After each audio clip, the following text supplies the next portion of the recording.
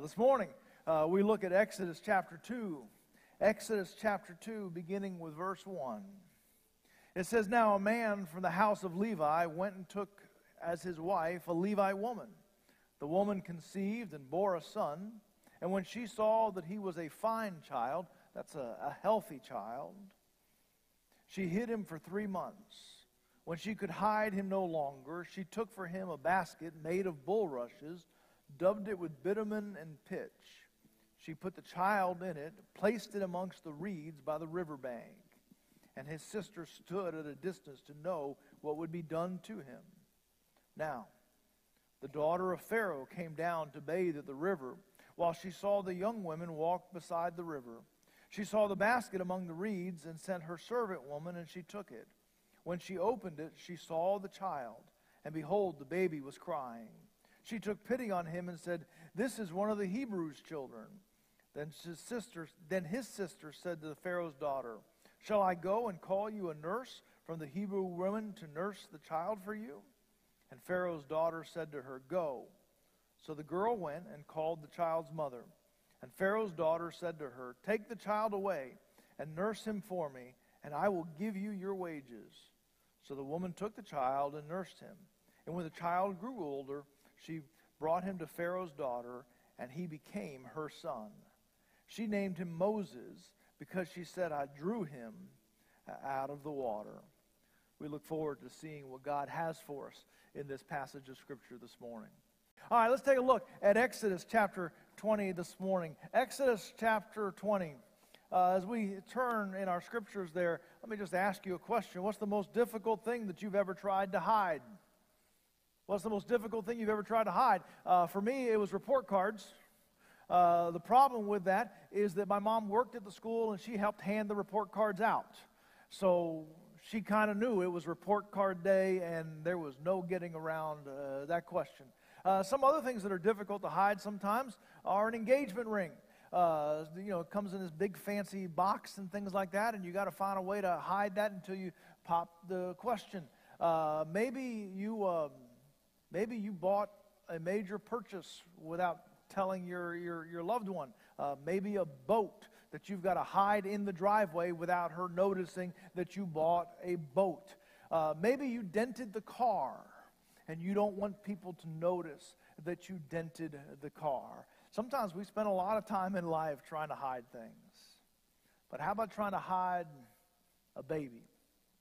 How about trying to hide an infant so that nobody knows that you have an infant? And probably in this case, when we take a look at Moses' family, it wasn't just hiding Moses as an infant for those first 3 months of his life, but probably you also had to hide the pregnancy that was going to lead up to that. And so really almost for a year, this family has anxiously been trying to hide the life that God had given to them.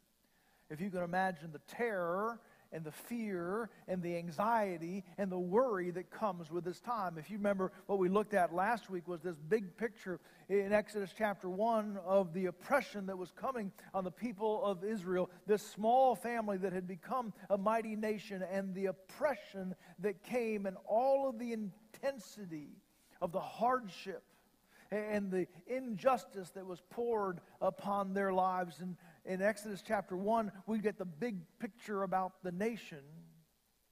But here it is in Exodus chapter 2, we get our feet on the ground and we see this at the ground level inside of the life of one family. In Exodus chapter 1, the word was, any male child that is born should be executed at birth.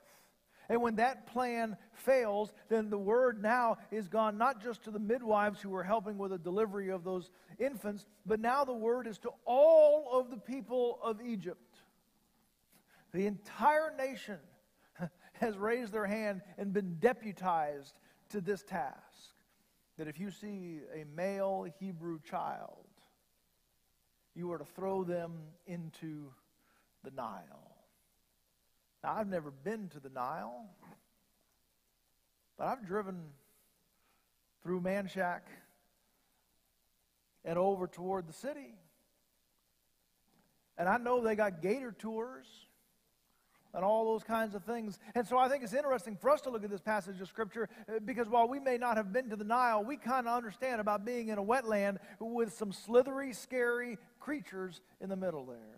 They may have crocodiles. We've got alligators. I bet you there are snakes galore in both of those places.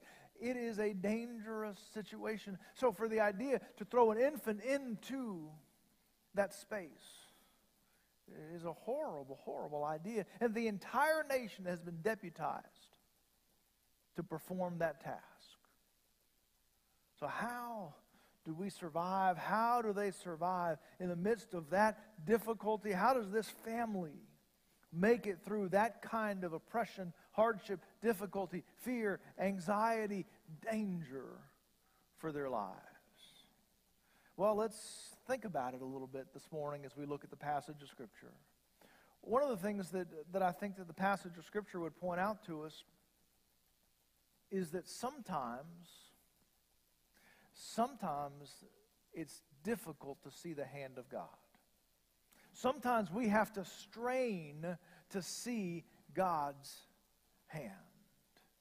You know, there are times in our lives where we just are having just like a spiritual high point and we say, man, life is fantastic. Life is great. I am so blessed. We are so blessed. I don't know that there's anybody in Exodus chapter 1 or in Exodus chapter 2 that is walking around saying, boy, this is the best spiritual time I've ever had. We are so blessed. Look at all of the blessings that are around us. Instead, they are feeling some of the most difficult things that any people have ever felt. And so in the middle of that conversation, in the middle of that experience, there can be a real sense where somebody asks the question, where's God? If we're suffering so much, and if our very lives, and if the lives of our children and the safety of our families is so much in danger, where is God in the middle of all of this? You and I know that sometimes we can walk through some difficult times, some difficult situations, where it is hard to see the presence of God or the movement of God's hand in our lives. There's some interesting things about Exodus chapter 20, or there is about Exodus chapter 20, but we'll get to that later. There's some interesting things about Exodus chapter 2, verses 1 through 10. One of the things that I noticed is that until the last verse, it doesn't mention anybody's name. Now, I find that interesting because sometimes the Bible mentions names, sometimes the Bible doesn't mention names, but almost every single character in this story, we know their name from other parts of the Bible, from other parts of the book. But in this place, nobody gets their name mentioned. Now, I think the reason for that is because it is telling us the story, but it is wanting to draw our attention to the mom, the dad, the son, the daughter, the other daughter. As much as they take up the words on the page, they are not the actors in the story. In fact, the absence of their names is designed to draw our attention to God. In fact, God isn't even mentioned by name in the passage. But all of the circumstances in this passage of Scripture, even though we have to strain a little bit to see it, all of the circumstances, all of the motion, all of the activity, all of the drive is done by one person, and it is God. You see, when everyone else has forgotten, God hasn't. We spent some time talking last week about the idea that the Israelites were only supposed to stay there for the duration of the famine. They were supposed to stay for years, and instead they stayed for centuries. And over that passage of time, they had gotten comfortable, and they had forgotten the promises that God had given to them. And in fact, we're going to see later on that God almost has to reintroduce himself to his very own people because they had forgotten him. But God had not forgotten them. In fact, God had given a promise to Abraham. God had provided that promise that said, I will raise up your people out of Egypt. Even after 400 years of bondage, I will bring them back out. And so God is going to fulfill his promises. Even when sometimes we have to strain to see God's hand. I was thinking about it. Why is it so hard to see God's hand sometimes? Well, what are some of the circumstances that make it difficult to see God's hand? I think one is that we can be immature in our faith. And I don't fully mean that in a negative word sometimes when we call somebody immature, but we just mean young, inexperienced. Sometimes we don't have the rootage to know and see the hand of God as clearly as someone who has walked with God a long time.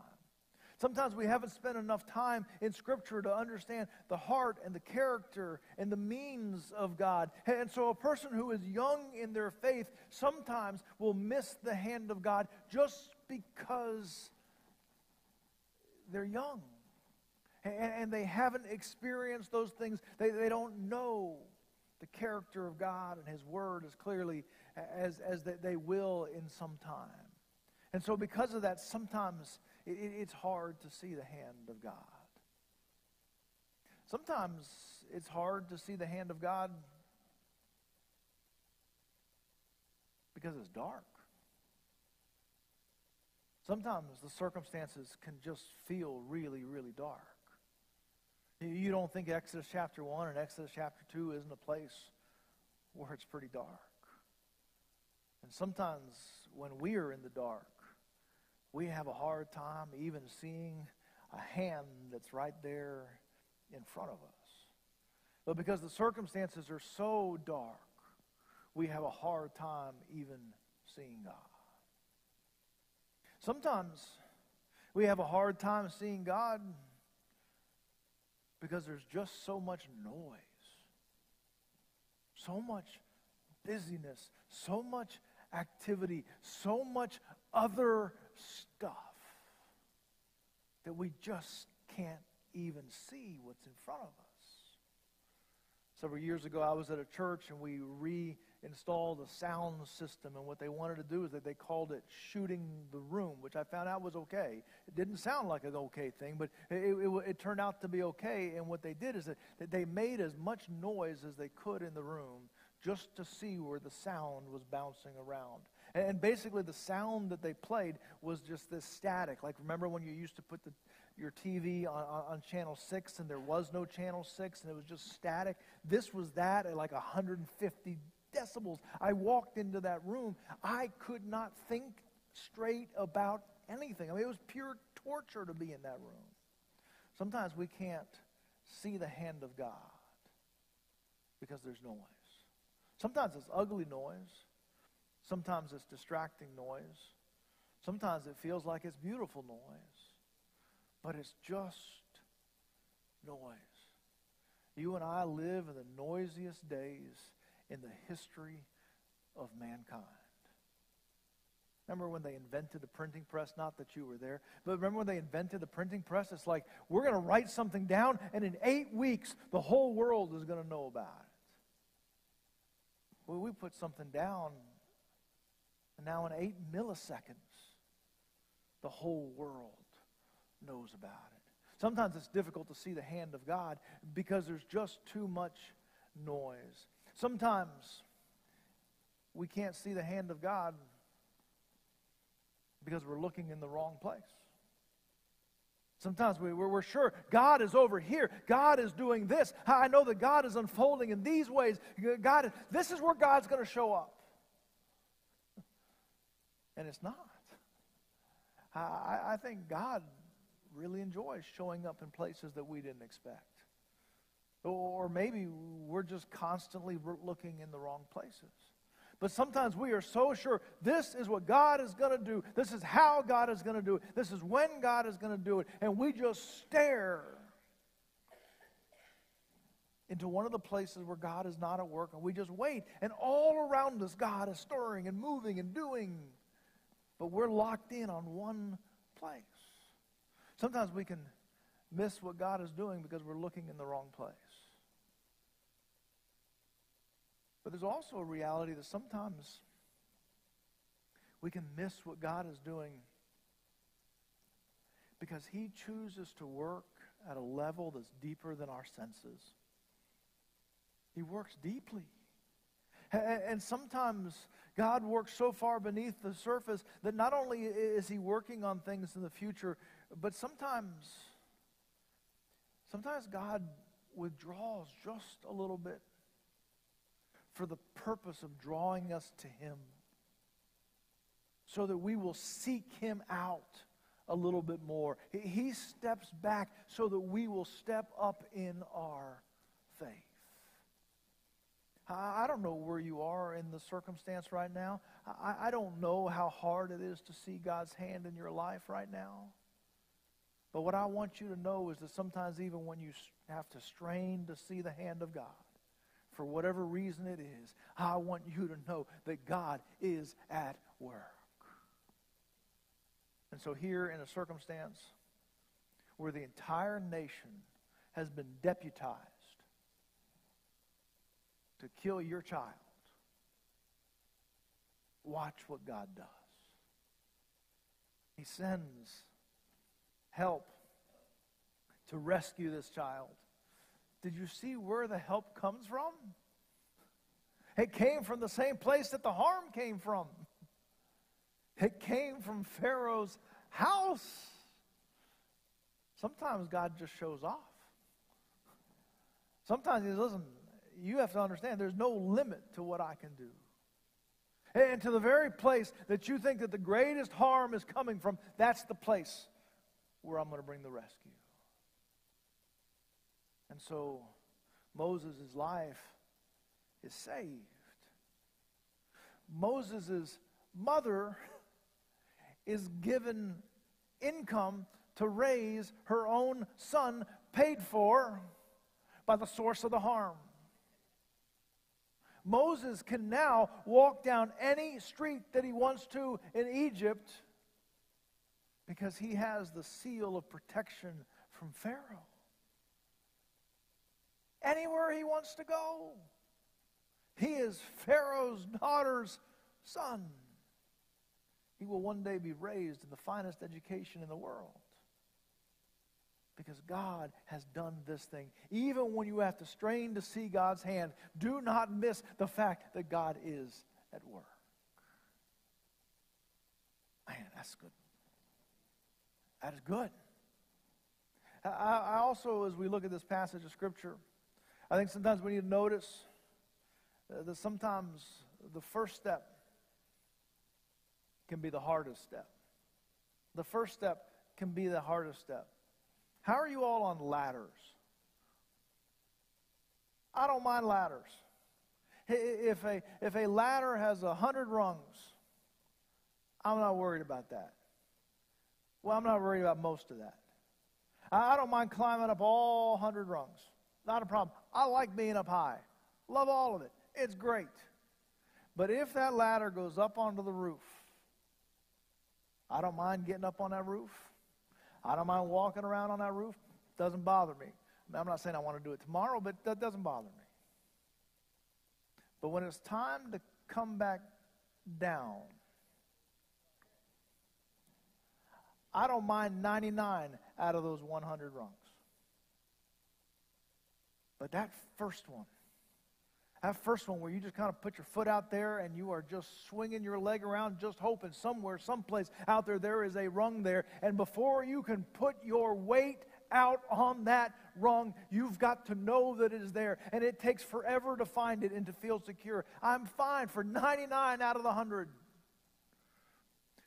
It's just that first one that makes me slightly, entirely uncomfortable. That's the way it is with life sometimes. When we know what we're supposed to do, when we know that God has called us to do something, when God opens a path for us and says, this is what I want you to do.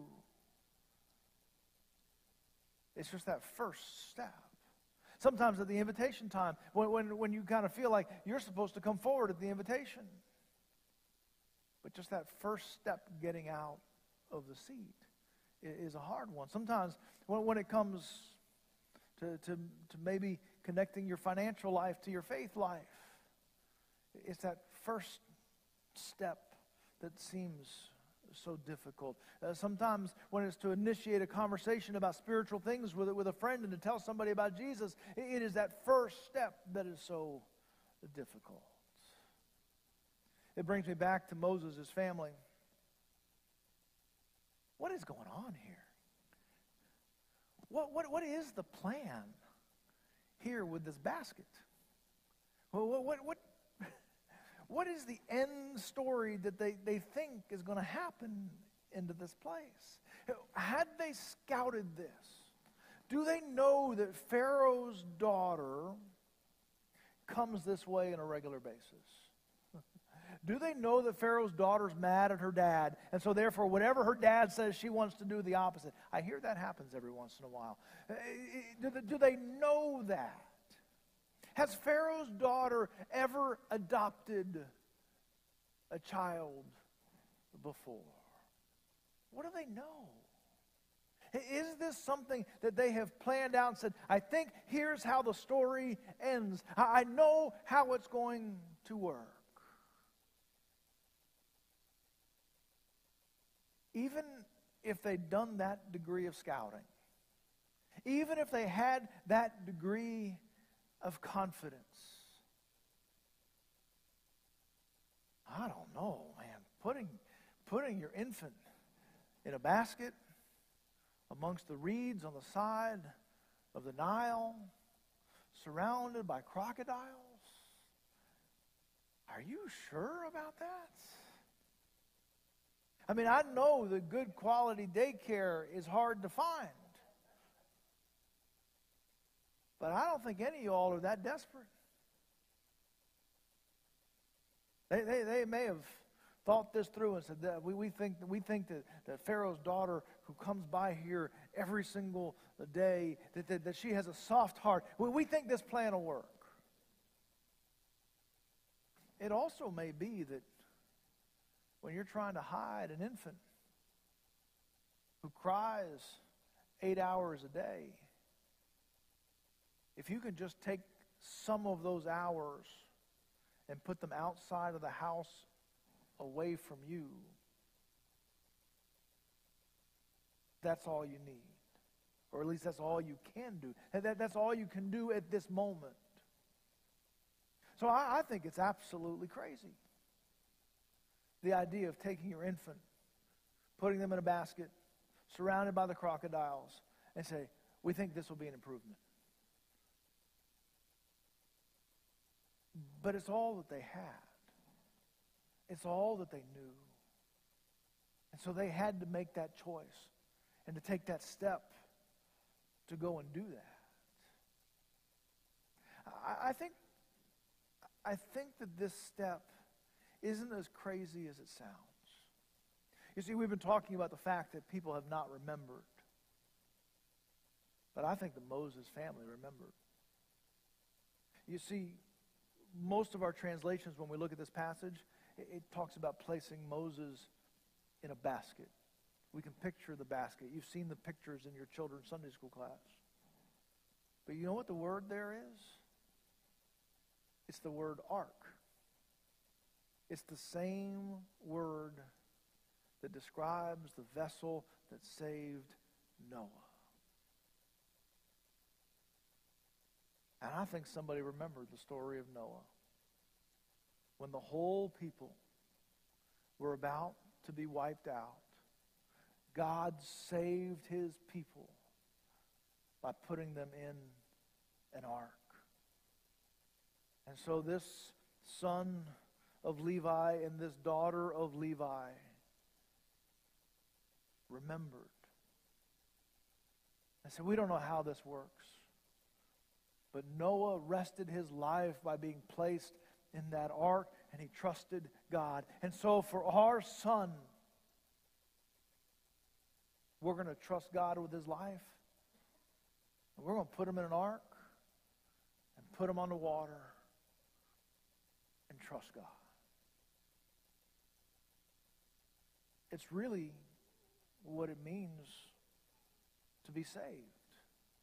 is to say, in the midst of all of our danger, in the midst of all of our need, I'm going to rest my life in an ark, in a box, in a basket that I have no control over, that I have no direction over, but I am literally going to place the entire weight of my life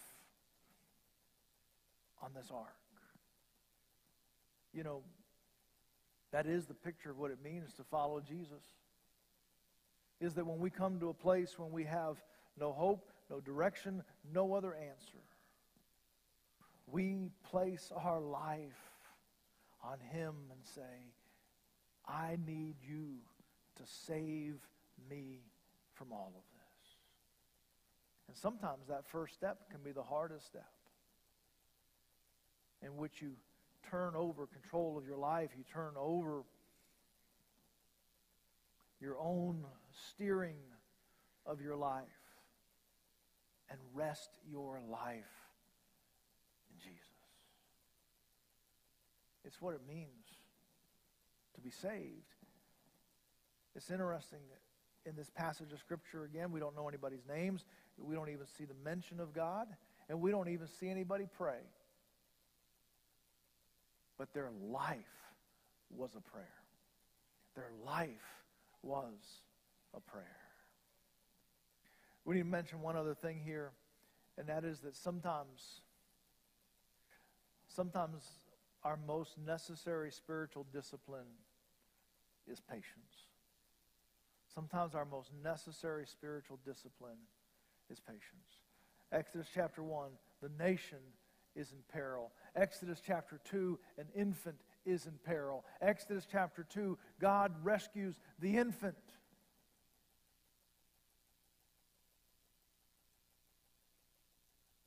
What about the nation? What about the nation? Well, the rescue is on its way. But what you're also going to see is that between Exodus chapter 2 and Exodus chapter 2 verse 10 and Exodus chapter 2 verse 11, there's 40 years. The story just kind of fades to black for 40 years. They're waiting on a rescue. Moses is hope. Nobody really knows that. But it's 40 more years.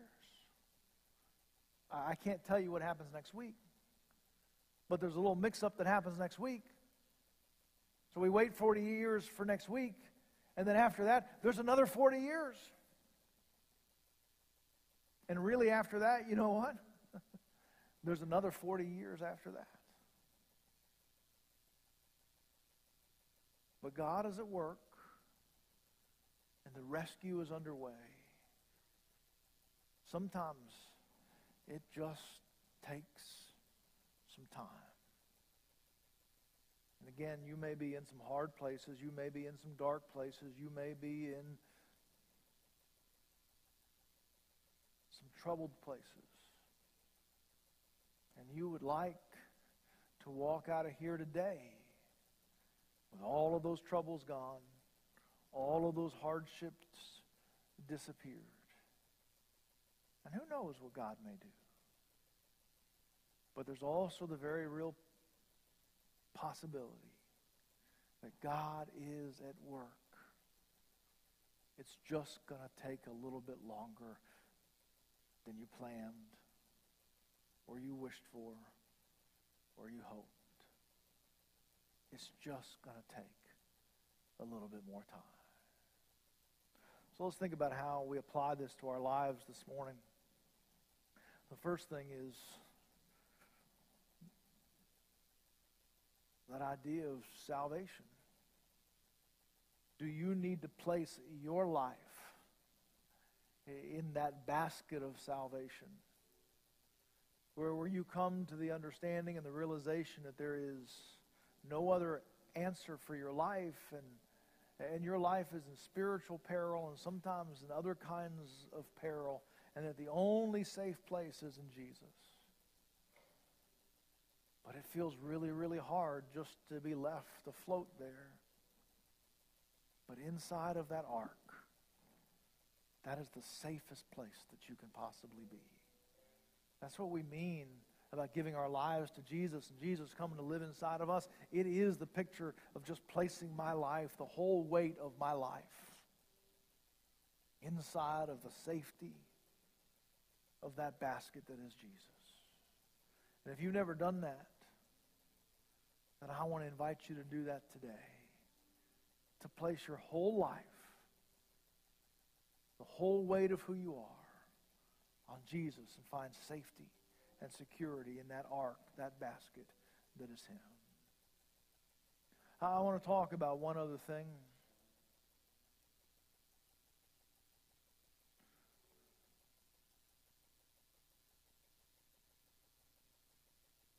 Sometimes it's not our life that's in peril. Sometimes it's the life of someone that we love. Sometimes it's the life of a family member. Sometimes it's the life of a child.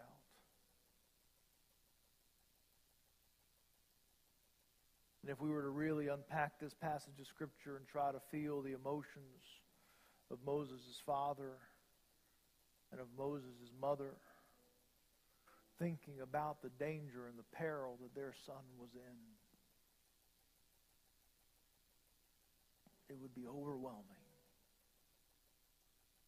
And sometimes it's not our life that we need to place in that basket, in that ark. Sometimes it's the life of a loved one that we have to say, Jesus, I need you to take care in a way that I can't take care.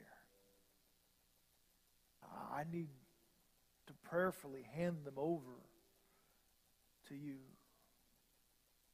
I like in the story that the family stayed nearby, that the family was always attentive, even when they could not direct it. And when help came, the family was there to extend that help. But it may be that many of us have someone that we need to put in that basket and say, Jesus, I can't save them, but I need you to do it.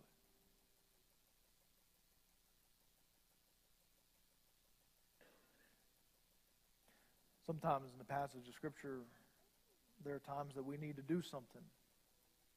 Take the basket, make it, cover it with pitch. And it may be that there's a moment in your life right now that there's supposed to be an action step of faith that you're supposed to take. And if that's what you're supposed to do, I want you to take that step. There are other times that you're supposed to just wait. And wait for God to do what it is that He's going to do. I pray that God will give you the wisdom to know when you're supposed to make that basket and to know when you're supposed to wait those years. I don't know. But I know that my God is at work, whether I can see it or not. Let me pray for you. Our Heavenly Father, your word is good, but only because it comes from you. Lord, you know the word that each person in this room needs to hear today. You know what they're supposed to do with that word. Whether it's their own life, the life of someone that they love and care for, whether it's a step to action or whether it's a step to patience. Maybe a combination of all of those things. Lord, I pray that your Holy Spirit would work in us and empower us and apply this to our lives like glue. And we would not miss what you have for us. We pray this in your name. Amen. I invite you to respond. You can come and pray at the steps. Caleb and I will be more than happy to pray for you. Whatever it is that you need to do this morning, would you stand and would you respond?